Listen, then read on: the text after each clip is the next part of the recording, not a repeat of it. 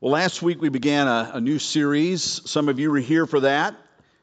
The series was entitled, or is entitled, I Was Made for This. And the purpose of the series is to help us to understand that there's, no part of our lives outside the realm of Jesus' lordship. Did you get that? There's no part of the Christian's life that lies outside the lordship of Jesus Christ. That's true when we're here, it's true when we're home, it's true when we're at work, it's true when we're at school, it's true when we're at play, it's true when we're out shopping. It doesn't really matter. There's no place in our lives that is untouched by the lordship of Jesus Christ.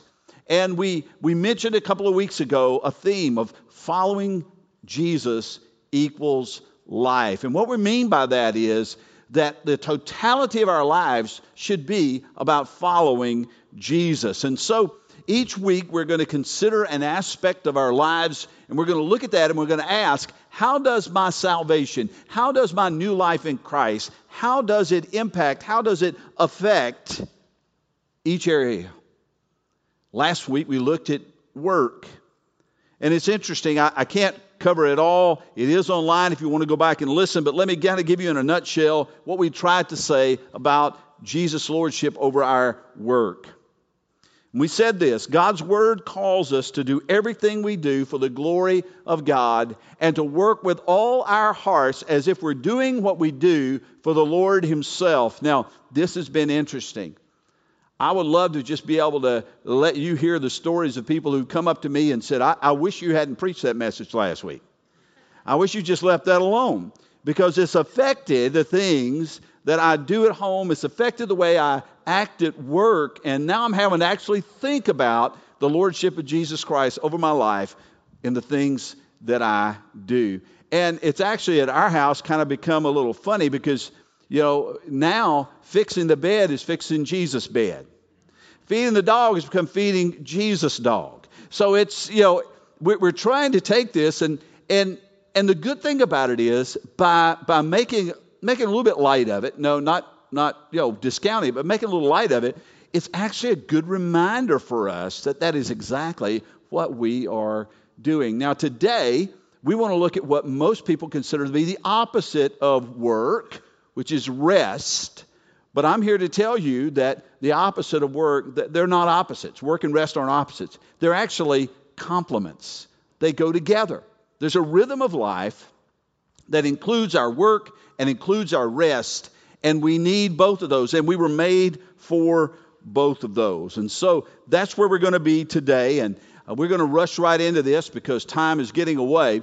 If you remember last week, we started in Genesis. Today, guess what? We're going to start back in Genesis because it's good for us to get this foundation of work and rest. In Genesis, we find both of those. In Genesis chapter 2, if you don't know where Genesis is and you've got your Bibles, it is the first book of the Bible. It should be shortly after your table of contents. You should find the book of Genesis, the second chapter. We're going to look at just the first 3 verses. They'll be on the screen. They're also printed in your handout. And so multiple ways that you can find those verses today. Here we go. It says this: Thus the heavens and the earth were finished, and all the host of them. And on the seventh day, God finished his work that he had done, and he rested on the seventh day from all the work that he had done. So God blessed the seventh day and made it holy, because on it God rested from all the work that he had done in creation. If you read in chapter 1 of Genesis, you see the 6 days of creation and how God made everything out of nothing. Started with nothingness, ended up with everythingness, which I don't think is a word, but maybe I should coin that word. And if you've read through there, at the end of each day, God said about the creation, what did he say? It's good. He looked at it and he said, this is good at the end of each day. Then at the end of the 6th day of creation, after he had created man and woman in the garden, God not only said it's good, he said it's what? Very good. Okay, that's important. Let me tell you, the word good means that it's delightful or it's pleasing. And so the word very good would mean that it is abundantly pleasing. In other words, God, when he'd finished his creative work, stepped back and he was overjoyed at what he created. When he saw the creation of the universe, he was overjoyed at what he saw. And then it said on the seventh day that God rested. Now we hear this and we go, well, wait a minute. He's God. Why would he rest? And I want to offer two suggestions as to why God rested on the seventh day. First of all, God rested to set a pattern for us. Now, when Jesus was baptized by John, he didn't get baptized because he needed to be baptized. In part, he did it to set a pattern for us to follow. And in the same way, God didn't need to rest, but he set up a pattern for us to follow. Secondly, God did it in order to delight in what he had made. Some of you understand this, especially those of you who work with your hands and you craft things, or you paint, or you draw, or you build cabinetry, or you lay floors, or you mow yards, or you stitch things and make clothing, or make the beautiful quilts like our ladies do in the quilting ministry. You understand there's a time you step back and you delight in what has been accomplished. And so we understand, and God gives us this pattern of rest, and he stepped back to delight in it, to rejoice in it, to celebrate what had been created. Now, those are the first 6 days. God calls them good and very good, but the seventh day is different. The seventh day, he calls it something else. Holy. Okay, what does holy mean? Holy means that it was set apart for a purpose. God set that day apart from all other days to be different, to be special, to be holy. Pretty cool. Now let's fast forward. We go from the first book of the Bible to the second book of the Bible, Exodus chapter 20, and I want you to see something else here. Exodus chapter 20, we're going to look at verses 8 through 11. Exodus chapter 28 through 11. Again, it'll be on the screen. It's in your handout, but you can also open it up in your Bible. And here's what we read. Remember the Sabbath day. This is part of the Ten Commandments. Remember the Sabbath day to keep it holy. 6 days you shall labor and do all your work, but the seventh day is a Sabbath to the Lord your God. On it you shall not do any work, you or your son or your daughter or your male servant or your female servant or your livestock or the sojourner who is within your gates. For in 6 days the Lord made the heaven and the earth and the sea and all that's in them, and he rested on the seventh day. Therefore the Lord blessed the Sabbath day and he made it holy. Okay, here we go. Don't have a lot of times, there's a lot in there, but let me point out a couple of things that you need to note about this. The command is to remember the Sabbath day and keep it holy. To remember the Sabbath day and keep it holy. When we come together next week to celebrate the Lord's Supper, what are we called to do? To remember. And just as we're going to do next week as we come together for that's what God was calling his people to do. They were to remember who gave them this day. When we come together next week, guess what we're doing? We are to remember him who gave us that day, that celebration, that time to gather. They were to remember who gave it, but they were also to keep it holy. It was to be set apart. It was to be separate. It was to be different from all other days, not just another ordinary day. So that's important for us to remember. Now, you may be saying, but wait a minute, that's Old Testament stuff. We don't still do the Sabbath thing. So for a follower of Jesus Christ, what's all this rest and Sabbath stuff got to do with us? So let's fast forward a little bit more, and we're going to go all the way to the New Testament. We're going to go to the Gospel of Mark, and we're going to look at the second chapter of Gospel of Mark. If you're unfamiliar with the New Testament, it begins with Matthew. Then the next book is Mark. We'll look in chapter 2. Mark chapter 2, beginning with verse 23. And this is what we read. One Sabbath, Jesus was going through the grain fields, and as they made their way, his disciples began to pluck heads of grain, and the Pharisees were saying to him, "Look, why are they doing what is unlawful on the Sabbath?" And he said to them, "Have you never read what David did when he was in need and was hungry, and those who were with him? How he entered the house of God in the time of Abiathar, the high priest, and he ate of the bread of the presence, which is not lawful for any but the priest to eat, and also gave it to those who were with him. And he said to them, the Sabbath was made for man, not man for the Sabbath. So the Son of Man," referring to himself, "the Son of Man is Lord even of the Sabbath." Now we read this and we think, wait a minute, you're just picking a few heads of grain, rubbing them between your hands to get the grain out, get the chaff away, so you can munch on those, a little snack at best. What's the big deal? If you've been in church, then you may know this. If you haven't been in church, you need to know this. For the Pharisees, for the observant Jews, the Sabbath was one of the big ones, one of the major observances. And they made a huge deal out of the Sabbath, especially the Pharisees, who were the ones to confront Jesus. Now, the Ten Commandments had simply said you're not to work on the Sabbath. You're to remember the Sabbath, you're to keep it holy, you do no work on this day. But the Pharisees, the religious leaders, took it upon themselves to say, you're not good enough, smart enough, wise enough, you don't have enough biblical knowledge to be able to figure that out on your own. And so we're going to help you. So we're going to get all this oral tradition, we're going to put it together, we're going to give you a commentary that tells you exactly what you need to do or avoid doing on the Sabbath day. And that little oral tradition gathered, that commentary gathered, is called the Jewish Talmud. And in the Jewish Talmud are 24 chapters on the Sabbath. Now, I could go through and list a lot of the laws, a lot of the do's and don'ts. And those who've been to Israel and you've been there on the Sabbath, you may have noticed some differences that take place for the Orthodox Jews, at least, on the Sabbath. But also, we were out and about on the Sabbath day, so we also got to see that many secular Jews, they didn't take it that seriously anyway, and they were going about and doing what they wanted to do.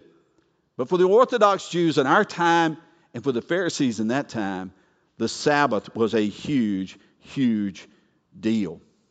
And Jesus makes two bold statements that we need to hear about the Sabbath.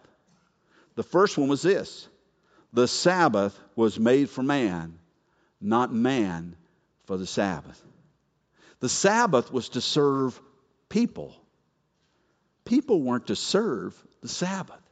And by adding up all that, creating that new rule book, the Pharisees became referees, and they were the only one who could understand the rule book. And there were so many Sabbath laws that even the best of Jewish people would have a hard time obeying them all. There was just an overwhelming magnitude of laws that had been stacked upon the Sabbath law. And it got to be, in many times, ridiculous.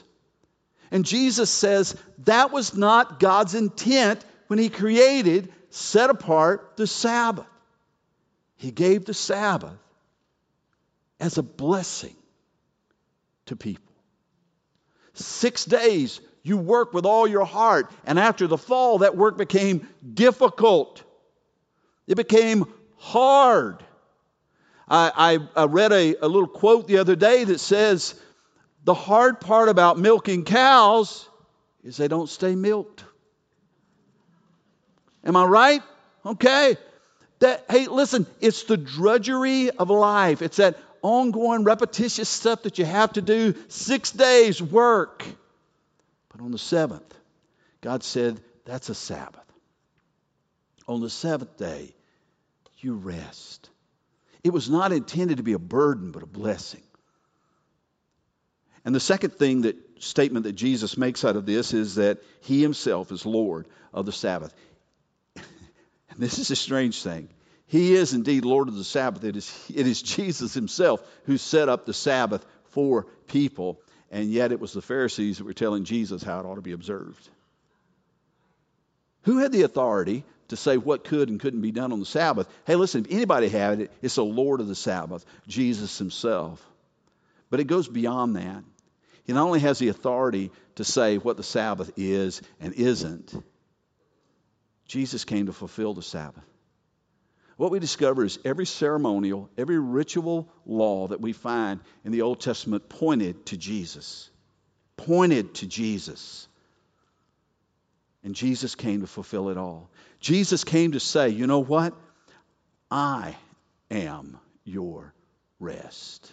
Come to me, all you who are weary and burdened down, and I will give you rest. Jesus came to fulfill that law. And what Jesus was saying was, from this point on, things are changing. No longer will people have to please God, attempt to please God by obeying all these rituals and rules and all these things that you have set up and stacked up on top of the Sabbath law. No. I've done all that. And now I come to offer you rest. Jesus declared himself to be the Lord of the Sabbath. So then, how should we, as followers of Jesus Christ, what should we do with this? Okay? Now let's bring it down to where we live. What do we do with this? And let me make a few comments, and some of this is in your handout. There's some blanks there if you want to fill them out. The first thing I want to say, and this is just information more than anything else, is you need to know that the Sabbath was Saturday, not Sunday. Some of you are shocked at that. You always thought, hey, the Sabbath is Sunday. Sabbath was not Sunday. Sabbath was Saturday. Remember, 6 days you will work. The week started on Sunday. It ended on Friday. Saturday was the day of rest. And you'll note that if there are observant Jews, then the Sabbath is the day that they have set apart. So you may go, well, wait a minute. Well, what changed? What changed was the resurrection of Jesus Christ. Jesus was resurrected on a Sunday, and that became for the believers the Lord's Day, and that became the day that was set apart for believers for worship and reflection and rest. And so that's just information. That's something, in case you didn't know it, you now know it. The second thing we need to note is this, that Christians are no longer required to follow the Sabbath laws. As I said, all the sacrificial, all the ceremonial laws were all fulfilled by Jesus himself. We are no longer under that. So if you go today, by coming here, do you know what? You would have broken the Sabbath laws.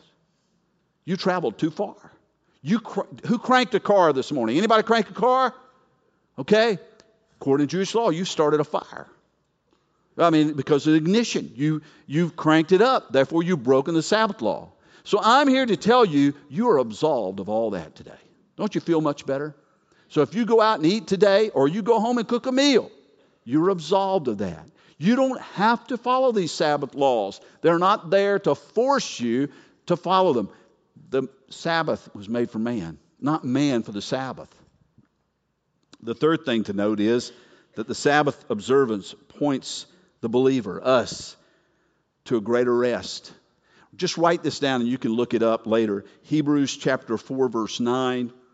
Colossians chapter 2, verses 16 and 17. I'll repeat it. Hebrews chapter 4, verse 9. Colossians chapter 2, verses 16 and 17. They basically tell us that the Sabbath gave us a picture of rest that was to come for us. Do you realize, you've seen the tombstones with the RIP, rest in peace? People understood for centuries and centuries and centuries how difficult life was here on this earth, and they looked forward to a time of rest. Some of you have had family members who suffered terribly in their latter years before they left this earth. And you look at them and now you say they are at rest. Their labor here, their trials here, their suffering here is over. They are finally at rest. And so the Sabbath points us forward. There is a rest that is coming for all of us. And finally, the Sabbath as a law is not binding on us. But listen, the principle behind it is worthy of our observance. To set apart a day for rest, for reflection, for worship. That is worthy of our consideration. You see, the Sabbath sets a rhythm for our lives. Work and rest. And both are needed. Not only will pastors tell you this, not only will theologians tell you this, but physicians will tell you this. Psychiatrists will tell you this. Hey, your mama will tell you this. Remember, you need to get your rest. When you were going as hard as you could go, you need to slow down. You need to take it easy. You need to get your rest. There's a rhythm in life. What started out as a command, listen, it's an invitation now. Come and rest. God invites you to slow down. And sometimes God invites you to actually stop. To be still and know that I am God. And those who treat the Lord's Day, Sunday, like any other day, rarely find rest and reflection on who God is and all that they have done, He has done for them. God invites you to look back and to celebrate all He's done and rejoice with Him over those good things. But He invites you to look forward and hope to a rest that is to come. He invites you to join Him in rest and to simply rest in Him. And He invites you to share that experience with others. To come together, to celebrate, to look forward, to rejoice, to reflect, and to rest. The Sabbath is a time to remember, listen, that you live in a story and you're not the only character and you're not the main character. One of the greatest blessings of Sabbath, of rest, is a reminder that you're in a bigger story. That the world does not revolve around you. That there's more to your life than the busyness. There's more than the packed schedule. There's more than your overflowing to-do list and your overflowing laundry baskets. God's here to remind you it's okay to rest. You were made for rest and you were made to rest just as surely as you were made for work. Now I want to pause here because I know what you're saying is, Pastor, that all sounds good, but it's wholly unrealistic. You don't know my life. You don't know the demands I have on myself. I'm a single mom. I'm a single dad. I've got aging parents that I'm looking after. My life is completely swamped. There's things coming at me from every different direction. You simply, Pastor, don't understand. And I'll say two things to that. Number one is, you're right. I do not understand your circumstances. I won't pretend to understand your circumstances. And number two, you have no clue what my circumstances are either. Because when I'm speaking to you, I'm also speaking to myself. I can promise you, if there's anyone who needs to listen to what I'm saying this morning, it's Jimmy Long. It's hard for me to shut it down. It's hard for me to slow it down.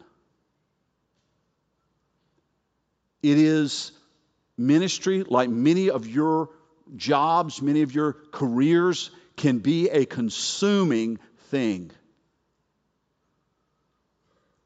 And yet, in the midst of that, there is a voice calling to you, come to me. Yes, you who are weary, you who are burdened down, come to me, and I will give you rest. And so let me offer, as we close, a few practical tips, and I'll go through these very, very quickly, that may help. When it's time to work, work diligently. In other words, When you work at it with all your heart. Give it your best effort when the work time is there so that it can prepare you for rest time.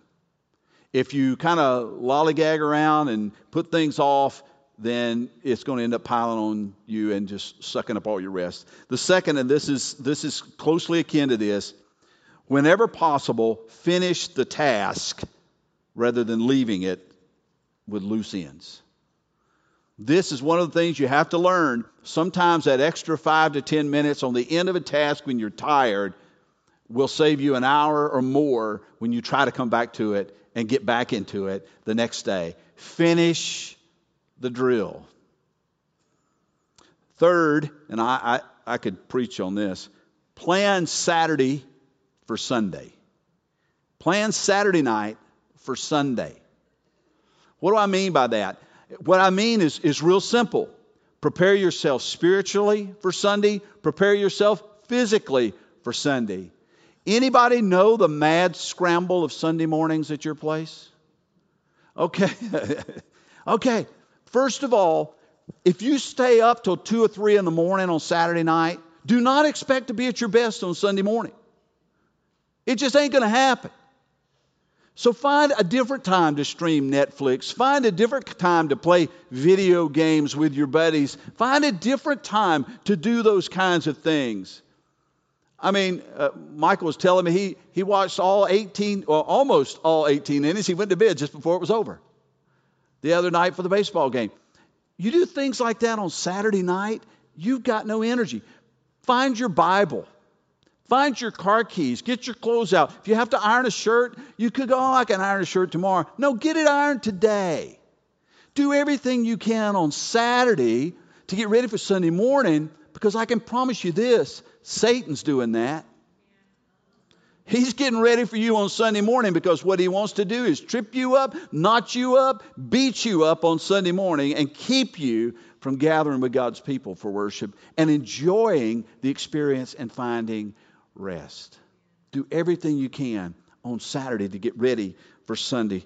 And run through these. Consider no technology zones or no technology times in your life. If you find out that those gadgets are sucking up a lot of your time, then consider saying, you know what, dinner time or driving time or whatever time it is, we're going to talk, or we're going to go for a walk. We're going to do something else other than be constantly interrupted by technology. Expect interruptions.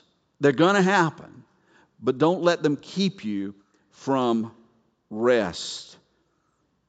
And then I want to land the plane with this, because I couldn't find a place to put these two quotes in the message, but I wasn't going to leave them out. The first one is this: like a path through the forest, Sabbath creates markers for ourselves, so if we're lost, we can find our way back to the center. Sabbath is that marker that says it is here where I come to know God and experience God and find rest in Him. And I need to keep coming back to that marker to give me a center. And the second one is this: Sabbath is that uncluttered time and space in which we can distance ourselves from our activities enough to see what God is doing. In the midst of life's whirlwind, it's difficult to see what God is up to. But when we find that time to pull apart, to set the time aside, to make it special and holy, it gives us a different kind of perspective. So what I'm trying to say is this: Sabbath is not so much about a day. Not at all. It's about a reorientation of our lives to get in rhythm with the God who created us. Let's pray. Father, this is hard for some of us to hear. Type A's, workaholics, those who are just busy. And Lord, those who might have to admit today that they are overworked and overwhelmed because other parts of their lives are completely in disarray. And they're, quite frankly, lazy from time to time. but Lord, for us to value rest, the rest you created us to have, Lord, it means we have to work the rest of the time with all our hearts, giving it our best effort as if we're working for you, so that we can set apart this time. So, Lord, teach us to value this time. Teach us to value rest, not only for our bodies, not only for our minds, but for our spirits and for our families and for our community and for our church. Lord, there are so many people who burn the candle at both ends. And we hear successful people saying that they would rather burn out than rust out, as if those were the only two options. It's not. Lord, you've created us for this rhythm of life. And we've lived as if that rhythm is completely unimportant to us. And so, Lord, today we want to hear your call and try to get our lives back in line with your rhythm. Lord, there are some for whom this message may have seemed really weird. This whole idea about Jesus having Lord over every part of life just seems odd and out of place. And I pray, Lord, if something that was said or sung or spoken or prayed in some way, Lord, has touched the heart of someone who needs this Jesus who comes to be Savior and Lord, then, Lord, I pray today you would draw them to yourself. Lord, if there are those who need a church, a place that can support them, encourage them, and help hold them accountable as they seek to follow Jesus, Lord, if this is the place where you're calling them to come, then bring them to yourself. And Lord, if there are those who simply need to pray, Lord, I pray that this would be their time to start anew, to start afresh, and to find that your mercy is new every morning. This is our prayer in Jesus' name. Amen.